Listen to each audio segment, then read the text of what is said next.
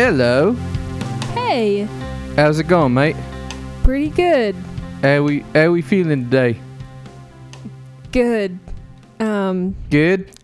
Feeling you- good. Are you trying to be Australian? Dude, I'm succeeding in being Australian. No. I'll tell you what, real people bad. people honestly just thought that I was Australian right there. They were like, "Whoa, is this a different host?" Because I think they have an Australian on the podcast now. I don't think anyone thought that.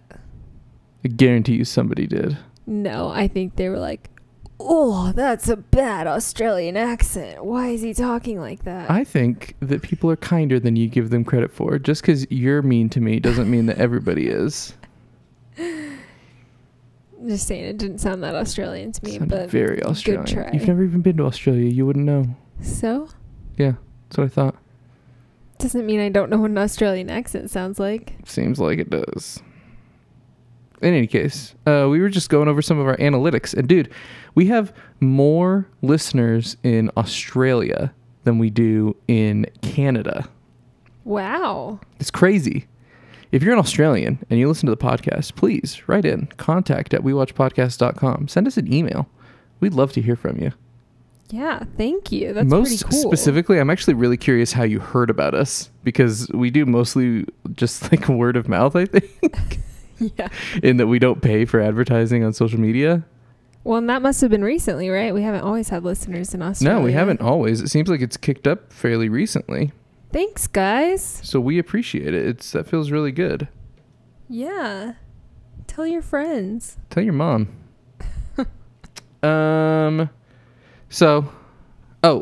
Hello and welcome to a very special episode of We Watch Movies and Then Talk About Them, the only podcast on the internet where we watch a movie and then talk about it. There may be others where other people talk about watch movies and then talk about them, but this is the only one where we do it.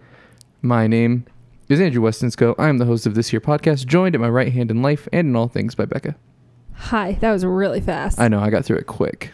I had to stop and take a breath for a second. I didn't. For you. Thank you. You're welcome. But I am joined by Becca and nobody else today. Yeah, the reason this episode is special is because Sid ditched us again. Ditched us again. So we have to say it's special because it can't be a regular episode. Sid's not here. Can't do it. She's like, hey guys, I am gonna go run a marathon. Half marathon? Not even a whole one? Sid, no excuses. And then she's like, oh, I'm too tired. Well, that wasn't a good Sid voice. I did a better Sid voice than that. Neither of these were Sid voices. No, mine was. It wasn't very good. I just want the world to know. She doesn't have that high of a voice. I know, I gotta bring it down a little bit. I just want the world to know how much I love Timothée Chalamet, and he's my everything. So I'm going to dedicate my half marathon to him. I'm gonna dedicate my half marathon to Timothée Chalamet, and hopefully he'll see me and take me to Hollywood. And that is not a joke. That is completely real and happened. Oh my gosh, you guys just thought that Sid was on the podcast. It's crazy. You guys didn't know that I was a master of accents, huh? I hope she listens to this and knows that we're making fun of her. Well, if she was here, we could just make fun of her in person. That's true. Bingo. Today is a very special episode of We Watch Movies and Then Talk About Them, mostly because Sid's not here. So it's not a numbered episode. We're just going to have a topic, and Becca and I are going to riff on it a little bit, and it's something that we are interested in talking about, because a momentous event happened last Monday? Or just Monday? Monday. Heavens, we watch too much. We watched this thing way too fast. Yes, we did. Mindhunter Season 2 came out on Netflix. Mindhunter is the escapades of... The escapades makes it sound a lot goofier than it is. It's the happenings at the very beginning of the formation of the Behavioral Science Unit at the FBI, which is the unit tasked with interviewing, cataloging violent... I guess violent is implied, but serial killers for the most part, using what they find to assist in building criminal profiles and helping catch repeat offenders based on their signatures and common patterns that they have found across people who commit these kinds of crimes. Is that a good description? Yes, that was a great description. Thank you. We watched it very fast. We watched it in 3 days? Yes. We watched it because across I wasn't 3 here sessions, for 3 right? days. Yeah. And yeah. Yeah, we watched it across 3 sessions. It's 9 episodes. And the last, on Friday night, we watched 4 hours of Mindhunter. But we got pizza and called it good. Yep, that's all we did. And the first season of this, is it a TV show? It's on Netflix? Miniseries? What do you call that? I don't know. It depends on how many seasons there will be, I think. But it's not on TV. It's on Netflix. Do we still call it a TV show? I don't know. I don't know either. The first season of this show really caught our attention. And I didn't even know that it was created by David Fincher when we first got into it. I saw it a few episodes in the credits. It was one of the episodes was directed by him. He's like a creator of the show, but he doesn't direct every episode. He directs some of them. But he's like a creative director of the show, and his presence is very much felt throughout the show. So we kind of just wanted to give our thoughts on Mindhunter, mostly season 2. Season 1 is great. You should check it out. It's very interesting. It focuses mostly on kind of the struggles that the BSU had to get rolling. Basically, it starts with the idea phase of them pitching it to the higher ups, basically to pay them to do this, and also to allow them to travel to interview these serial killers. And I think they talked to a handful of people, but the most notable and the most recurring person in the first season is Ed Kemper, who's a real treat. That's one word for it. He committed some very heinous crimes, which were sexually motivated. And we don't mark our podcast as explicit, so I don't know how much I can say. It's very gross, and there's a lot of rape. Yes. Of both living and deceased people. Mm-hmm. It's pretty gross. And the show is really captivating because every serial killer that they interview, like, I don't know, those scenes are just mind-blowing. And they have the serial killers are not cuffed. They're just sitting in a room, and they try to get kind of friendly with them. And it's super captivating, and just can't look away. Yeah, there's like a scene in the first season where they get pizza with Ed Kemper and just like have lunch with him while talking about the horrendous things that he did. Because Ed Kemper, one of the reasons he's the focus of the first season is he's probably the most forthcoming person that they talk to. He's like very willing to go into his thought process and why he did what he did and what motivated him and all these kind of things. But the first season is fascinating. It's a little bit slow moving, but that's just because there's not a ton of action. It's very dialogue and character driven. And that doesn't change across the show. That stays consistent into season 2. But it does feel just so intense. Like, I think this is something that we'll probably dive into a little bit more. But one thing that we both noticed in both seasons is just how they can make just a conversation between two people feel just like filled with tension the entire scene. Oh, absolutely. And that was the absolute strength of the first season. And that's what I mean when I say that you can feel Fincher's influence throughout, because he creates these incredibly intense situations based only on dialogue. He's not like a super action-packed director. If you look at his most famous films, you look at something like The Social Network, and that entire movie thrives on being able to turn these scenes of dialogue into essentially action scenes. And that's done. A lot of the strength in the Social Network comes from its editing and its script, but Fincher's presence. I mean, he's the director of it, so he is responsible for bringing all those elements together. Same thing with like Gone Girl. There's a few scenes of like intense violence, like when she, spoiler, kills what's his face. What is his name? Neil Patrick Harris. Neil Patrick Harris. Yep, when she kills Neil Patrick Harris, that's pretty gruesome. But even something like Fight Club is not as action-packed as you would expect it to be, being about a Fight Club. Like, it's very dialogue and character-driven. Seven, in a lot of the same way. Like, that movie thrives on its dialogue, specifically the third act. Like, this is where Fincher's strength lies, is taking these really dialogue and character-driven stories and making them feel like action movies. Mm-hmm.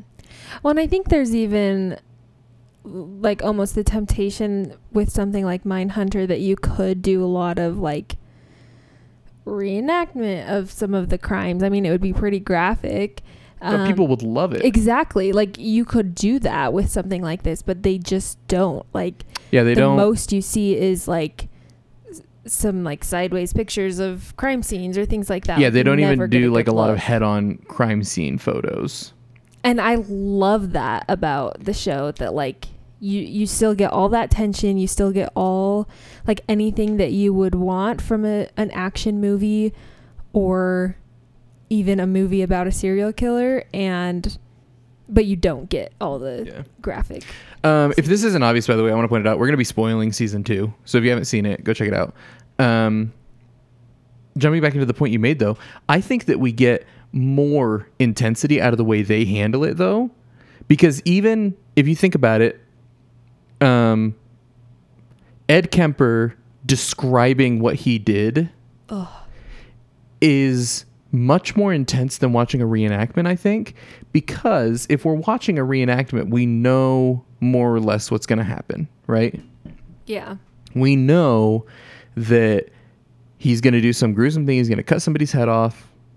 Like, we know it at some point we figure out what's going to happen, depending on if they show like one reenactment, or if they do a lot of it, or like while he's describing it, they show it or whatever. But like having them just sitting in a cell, or not a cell, but like a meeting room, uncuffed, super vulnerable. I feel like that's more intense because you don't know how the scene is going to play out. He could say anything. And to that point, like Holden and Bill could say anything. Anything can happen. There's a lot more possibility in the situation of them just sitting and talking than there is of us watching a serial killer kill somebody, because we know they're going to kill somebody. So I feel like, yeah, we get that tinge of like, or like that prick that you get from graphic violence, where it's just like, ugh, but like you can't look away. Something that like Funny Games mocks really well, right? Or not mocks, but like points out to you like, you're into this and you're gonna watch because of this. Yeah. It avoids that and gives us a situation where it could play out in any number of ways. So while we do get that hit of hearing him talk about what a horrendous person he is, the scene itself could play out in a million ways. And that's what makes like the season finale of season 1, for example, so effective, where like the big emotional climax of that season is literally Holden getting a hug from Ed Kemper. And it's the creepiest, most awful feeling watching it happen. It is, but because it's so charged, they've gone so deep into Kemper's mind and understanding why he's done these things and how messed up he is. And then the little speech that Kemper gives beforehand, where like Holden has started to feel too comfortable with him. So Kemper like tells him flat out, like, you're alone with me, I could murder you right now. And then he hugs him. Like, the emotional climax of the first season is a hug. Think about that. It's crazy. Yeah. That's such a good point. I don't think I like saw it in that way. But I also think just like seeing someone like Ed Kemper or anybody else that they interviewed that looks relatively normal. I mean, they all look creepy, but you know what I mean? Like relatively normal, and just like hearing the way they talk about their crimes is just terrifying. Oh yeah. To like think that human beings can do that. And so I think that's another aspect that makes it so tense. Yeah, and so I think that the first season, apart from being maybe a little bit slow at parts, is pretty phenomenal. Oh, yeah. The second season is a bit more of a mixed bag. Yeah, I think it depends on what you liked about the first season, if you like the second season. For sure. But I think that I guess we'll just get into it. Yeah. The second season follows kind of a few branching storylines, right? Yeah. They do some more interviews with killers, but then the big push of the second season is the Atlanta child murders. There was this neighborhood in Atlanta in the late 70s, early 80s. And by the end of it, something like 30 kids had gone missing, and most of them turned up dead. Yeah. And it was a big part of what put the BSU on the map as far as, I guess, solving crimes goes, rather than just investigating and cataloging serial killers. The issue is that takes up the second half of the season, whereas it's hinted at a couple of times in the first half of the season, but like it's like you blink halfway through the fourth episode and all of a sudden these Atlanta murders are the focus of the season where they weren't before. Mm-hmm. Yeah, so like the first 3, maybe 4 episodes are very, very similar to the first season. Up to 5 even, because episode 5 is where they interview Manson. Oh, that's right. So yeah, most of the season then, or a good chunk of it, is very similar to the first season in that they're just interviewing. It's focused on like the characters and storylines of the main characters of Holden and Bill and Wendy. Mm-hmm. And then, yeah, it just shifts to just being about this case rather than about the people. Yeah. And I think that that, for me at least, was really jarring and kind of put me off balance, I think, because my favorite part of the show, and I think the most compelling part of the show, are these interviews that they do with the serial killers. I'm like morbidly curious about this. And so like,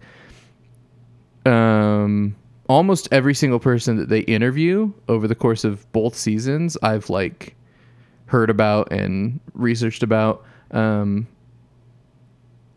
I mean, I don't know if I need to plug it because it's like the most popular podcast in the country right now, but Last Podcast on the Left, they do like really, really detailed breakdowns of these serial killers' lives leading up to their crimes and the crimes themselves and then what comes out of it. So like a lot of these guys like Ed Kemper had been, I was familiar with them because of that podcast. But like I said, I think the most compelling part of the show is these hyper intense interviews that they do. And I think that for me, at least, the emotional climax of the show kind of hit with Manson when they interviewed Manson. Yeah. So where you get the emotional climax of the first season in like the last seconds of the last episode, to me, this one peaked pretty high in episode 5. Mm-hmm. And then after that, they like tried to shift the entire focus of the show. Yeah. Like I get that. That's not really what like the problem I have with the season as much, because I do think that like shifting to a current case was really smart for them, and like it's cool to see like all these interviews and all these profiles that they've created build up to them actually like putting it to use. Like I think that's good, like a good storyline, but I think that they shouldn't have just like completely dropped off any of the other storylines. Well, let me phrase it a different way, because I think narratively it's fine because it follows the timeline, right? They did a bunch of interviews, and then Atlanta was where the BSU kind of transitioned, right? Yeah. I'm not an expert by any means. I've done a little bit of reading since we watched the season, and from what I understand, that's basically how it went down. That like the Atlanta murders were a huge turning point for the BSU as far as their focus goes. My issue with it was the thematic shift.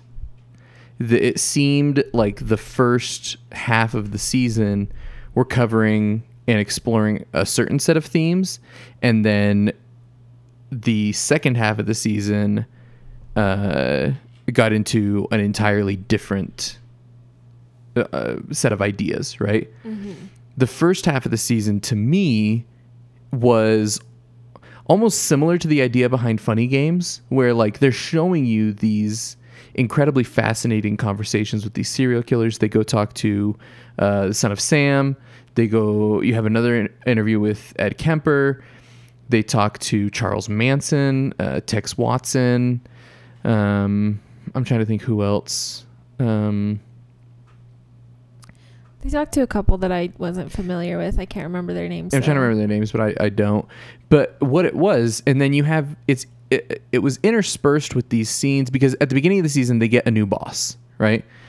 And he's really interested in advancing the BSU as a major part of the FBI. He wants to put them on the map, essentially.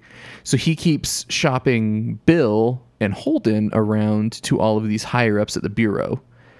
And we have several scenes of kind of contrasting the two of them, where you get Holden getting really scientific and into the nitty gritty, which is really the value of the department, right? He's talking about, we're noticing these trends and we see X and Y and we notice this and that, and this is the line we're putting through. And like, that's the real value of the BSU, right? Mm-hmm. Like that's where they will provide value to the Bureau moving forward. And nobody gives a crap. And so then you throw Bill in there and he essentially starts telling war stories, which is basically just repeating what these serial killers have said. And everybody's just hanging on his every word. So I think that the first, and then you have this other subplot of Bill's kid essentially being involved in a murder. He doesn't kill anybody, but he was present when this little boy was killed and suggested that they lay his body out on a cross, right? Mm-hmm. And I love that. That's like the whole idea of like guilt and what, like when you are actually guilty and when you're not. Like that was, I'm really glad that they included his son in that whole story, because it did bring some interesting themes. For sure. But I think that the first half of the season for me, the through line and what I found, like I said, most compelling was this idea they explored of our culture's, and I'm gonna mess up this word, fetishization. I said it right. Fetishization of this kind of violence and of these killers. Mm-hmm.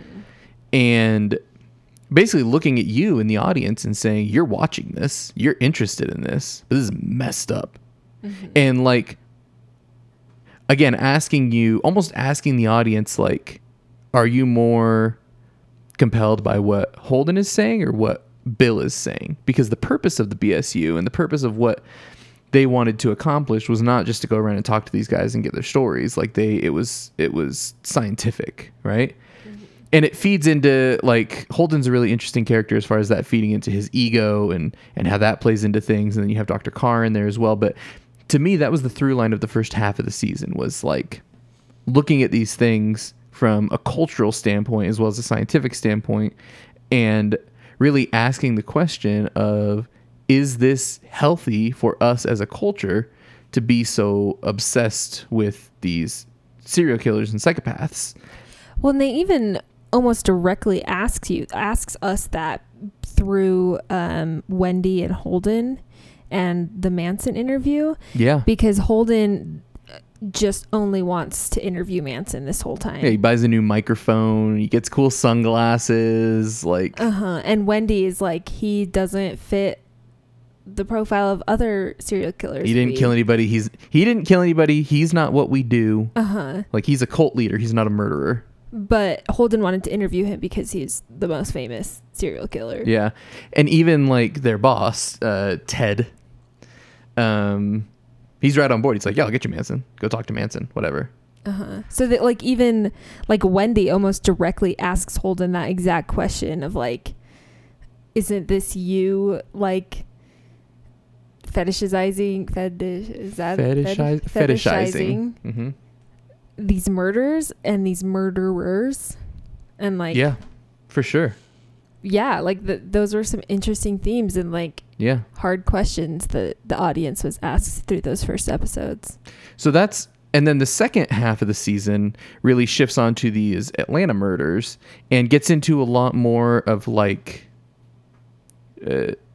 the inefficiency and the overly bureaucratic nature of law enforcement and the idea of like it gets into this really interesting kind of back and forth between Holden and Bill and the sheriff, or not the sheriff. Who's the guy? He's just another FBI agent. No, not Jim. The old white guy. What is his position? Do you remember? Wait, which old white guy? The guy that they have to go through for everything. He like reports to the commissioner. I don't know who you're talking about. Oh, yeah. What is he? Is he the police chief? I think so. Okay, chief of police. It sets up this interesting dynamic of like Holden really trying to. He has this profile in mind, and like he only wants to look for people inside of the profile, and it opens up this interesting dialogue between them of like, are you only looking for evidence that fits your theory, or are you looking to solve the crime? Like, do you want to find a murderer, or do you want to prove that the BSU is worthwhile? Yeah. And like that idea of like ambition versus, you know, actual accomplishment and actually contribution. That's an interesting, I guess, conversation to have, right? Not just for them, but like for people as a whole. Like, do we value more our position and our own notoriety, or like getting something done and actually contributing? And I think that's an interesting theme as well. There's also a lot of like themes on racial tension and you know, a divide in a community that can exist along racial lines, and like there's a lot of interesting things going on in the second half. My issue is like there's a lot of interesting things going on in the first half and a lot of compelling things happening in the second half. They're just very different from each other. Mm-hmm. And all of the things that happen in the first half just get completely forgotten, not resolved very well, and just like left. Yeah, so it's like like I said, the most compelling parts of the first half of the show end up coming off like fan service. As in, you get the idea that like Fincher and everybody was like, oh, well, we got to do some interviews, so let's just toss them all in the beginning. But the story, it was like they set out and they were like, the story we want to tell are these Atlanta murders. Mm-hmm. But we have to get there somehow. So let's just toss in some interviews along the way. Like specifically, like the thing I was most excited for coming into the entire series, and like I said, I think the most impressive scene across the whole season is the interview with Manson. Yeah. And it ended up having absolutely zero bearing on the rest of the show. And almost almost half an episode is dedicated to interviewing Manson and Tex Watson.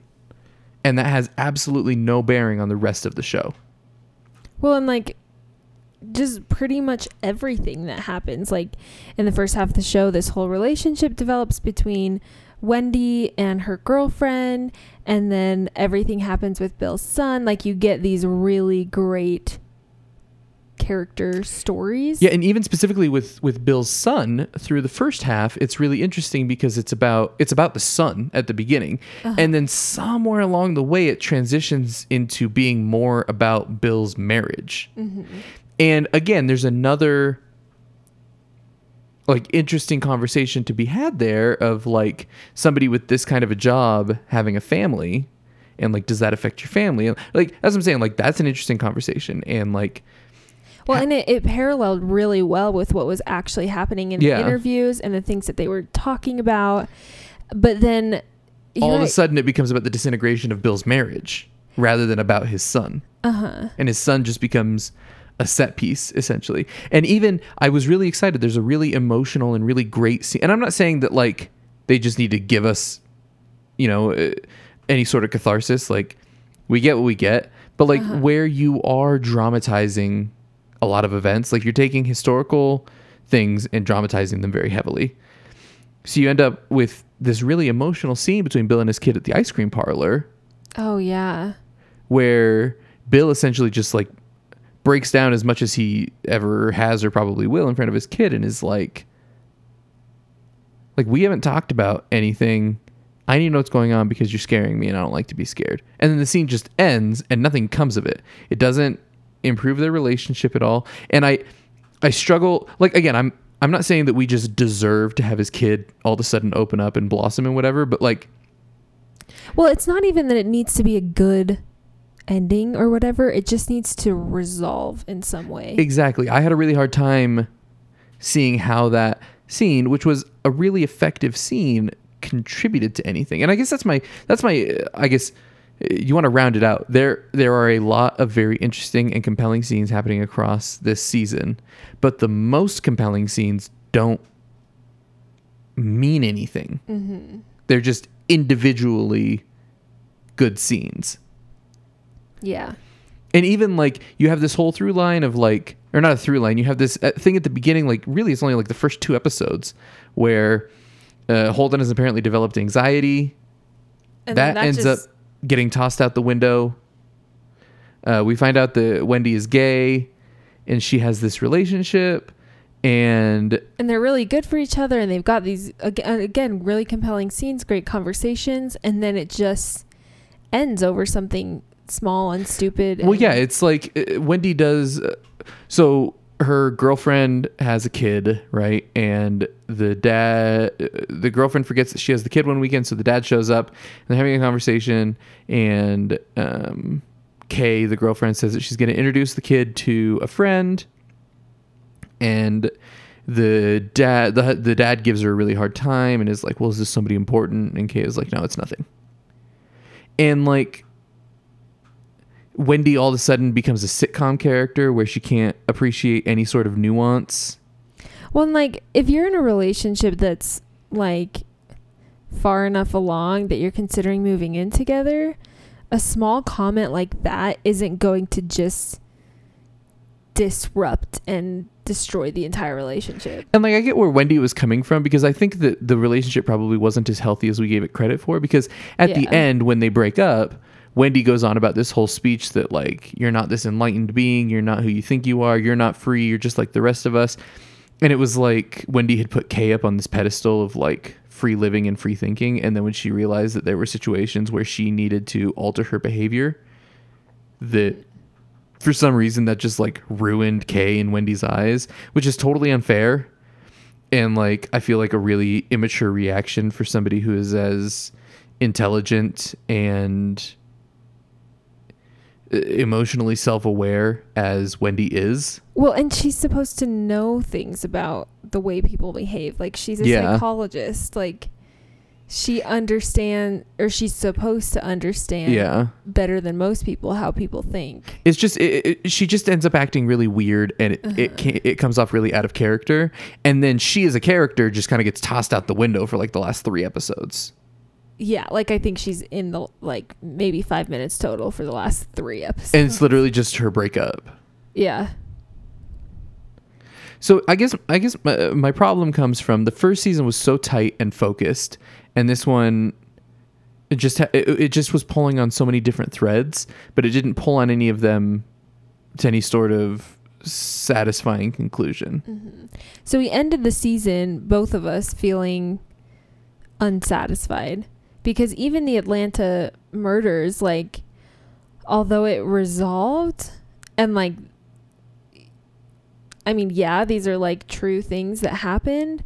Like the show itself did not resolve in a satisfying way. And even and again, maybe that's the point. Maybe we're totally missing the point. And like, because the murders in Atlanta didn't actually resolve. Like the guy they caught was only charged with 2 murders. Yeah. But at the same time, like, they had a lot of circumstantial evidence to link him to many, many others. You just can't use that in court. Mm-hmm.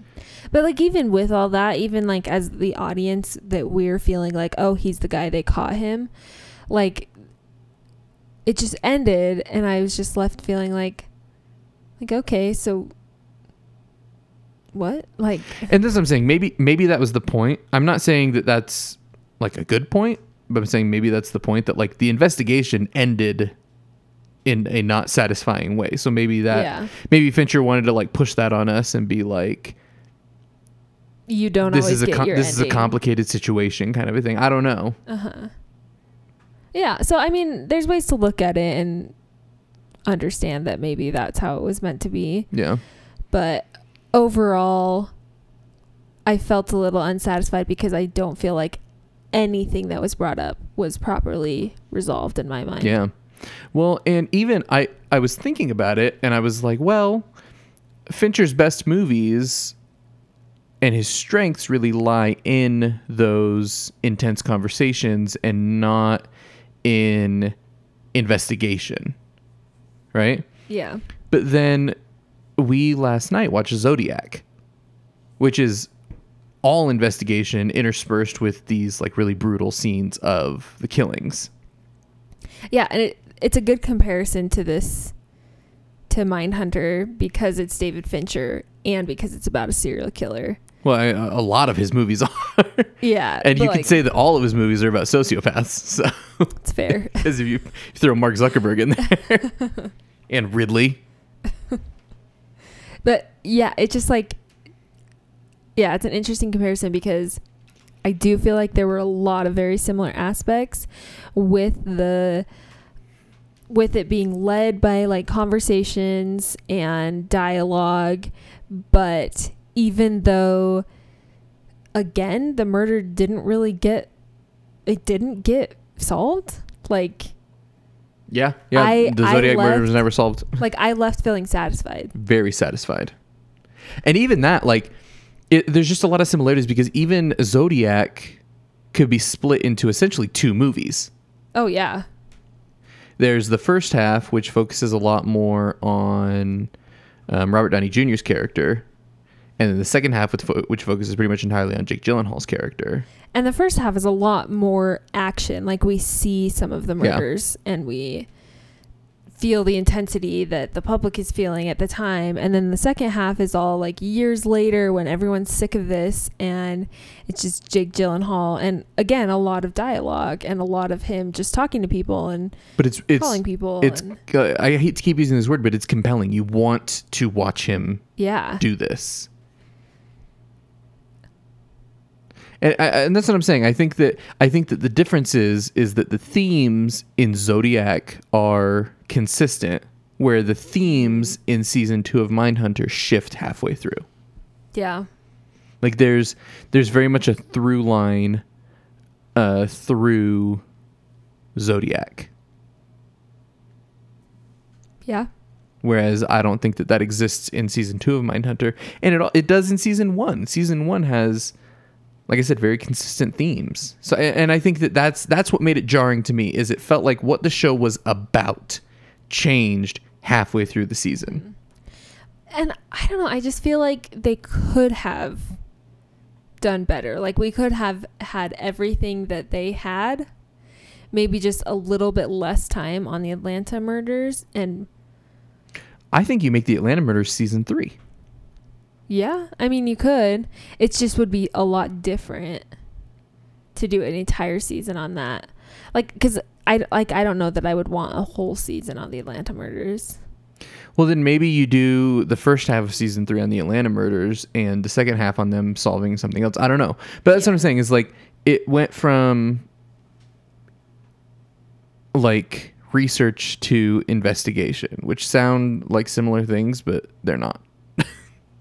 Well, and I was even fine with that change in the story. Like we said earlier, like the narrative flows, it works, but they just left everything hanging. And I think they could have done a better job of bringing the narrative of the first half into the second half. Absolutely. And the second half into the first half. Like, they could have meshed that better. Yeah. Those are my thoughts. I don't know if I have anything else to say about it. Yeah. I don't know either. I think that's pretty much how I feel. From a feel. technical standpoint, I'll point this out. From a technical standpoint, it's amazing. There's really good cinematography. There's some just incredible shots. They do some really interesting things with focus over the course of the show. I didn't I'm trying to decide if I really liked what they did with focus. It was a little weird, but they did it a lot with Bill and his wife, and I think that was to indicate the divide between them kind of growing, where like one of them would be in focus, one of them would be out of focus, but they'd be having a conversation. And they did that a lot with Wendy and her girlfriend too. Yeah. I thought it was interesting. Yeah, it was interesting, but when it was like there's one scene specifically I can remember of Wendy and Kay sitting in the car together, and you can see like it's like up close shot of both of their faces, and the focus kept changing, and it just was like a little bit like distracting. disorienting. Yeah. And okay. Yeah, so I was like paying attention to See the that? focus rather than Yeah. the conversation. The music was awesome too. Oh yeah, Music was really good. Multiple times, both of us were like, "Wow, this music is amazing." And again, the scenes where they interviewed people were incredible. The scene with Berkowitz was incredible. Oh yeah. The scene with Manson was incredible. The scene with Tex Watson was fantastic. And I also wanted to see more of Wendy and Greg. Greg sucks. I mean, I don't care that much about Greg, but like I wanted to see Wendy be able to take over more, or like someone else, because that's pretty much what happens, right? Is other people are going to start taking over the interviews. Yeah, but not Wendy. I don't think. No, I don't think so. But like I wanted to see more of that transition, maybe. I don't know. I'm not sure exactly what I want, but it was almost there. It just didn't quite give me what I wanted. Okay. Out of the show. Let's be clear. If you're on the fence about watching this and for some reason you don't mind having the whole thing spoiled for you, it's not bad. We're not saying it's bad. No, I mean we watched it in 3 days. The first half is incredible. The second half is very good. But they feel very disparate from each other, and a lot of the things from the first half don't get resolved in the second half. Yes. So that's that. That is that. We're gonna have a short episode this week. I guess so. We'll see if people like us reviewing TV shows. Yeah, if you want to hear us talk more about TV shows, we're definitely going to be doing for 31 Days of October. We're going to take a week and do The Haunting at Hill House. That is one that people should absolutely which we're very excited watch. for. Yeah. Yeah. But if you want to hear us talk more about TV shows, let us know. Yeah. But yeah. Anything else? I don't think so. All right. We'll be coming back at you next week. Week after that is going to be It, Chapter 2, Yes. which we're very stoked for. But yeah, if you want to get in contact with us, you can email us, contact@wewatchpodcast.com. You can also find us on Facebook, Instagram, Twitter, @WeWatchPodcast. We'd love to hear from you guys. So go ahead, write in. And I guess that's it. Yeah. All right. We love you. We appreciate you. We thank you. My name is Andrew. I'm Becca. And we'll catch you next week. Bye.